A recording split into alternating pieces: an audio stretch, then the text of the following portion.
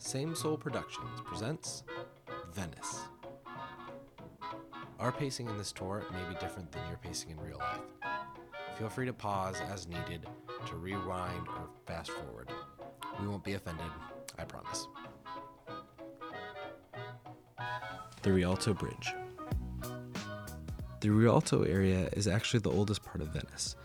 The name Rialto comes from the words riva and alto, meaning high and ground.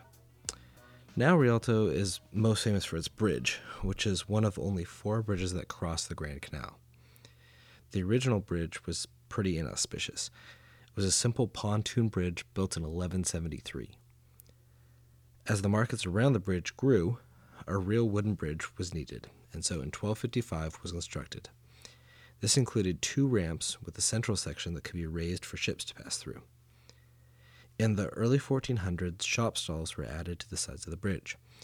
And if you want to see what that looks like, find a painting called Miracle of the Cross at the Ponte de Rialto that was painted in 1496. But in 1444, the bridge collapsed when a crowd rushed over it to get to some fancy wedding, and would collapse again in 1524. At this point, they decided that wood probably wasn't the best idea, and so they were going to rebuild the bridge out of stone. Lots of architects submitted designs, including Michelangelo himself, but most of them involved several arches and wouldn't work for the Grand Canal. Ultimately, the current design, which preserved many elements of the old wooden bridge, was chosen. It was a bold design, and many predicted that it would fail. The bridge was finished in 1591, though, and obviously, since you're seeing it now, it worked.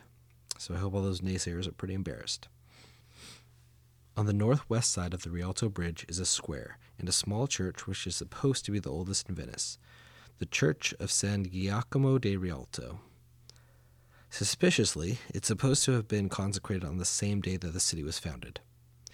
It also doesn't help that the church doesn't show up on any map until 1097, and that there isn't any reference in documents until 50 years after that. But regardless of the church's age, it's interesting because it's weird. So here's some of the weirdness from top to bottom.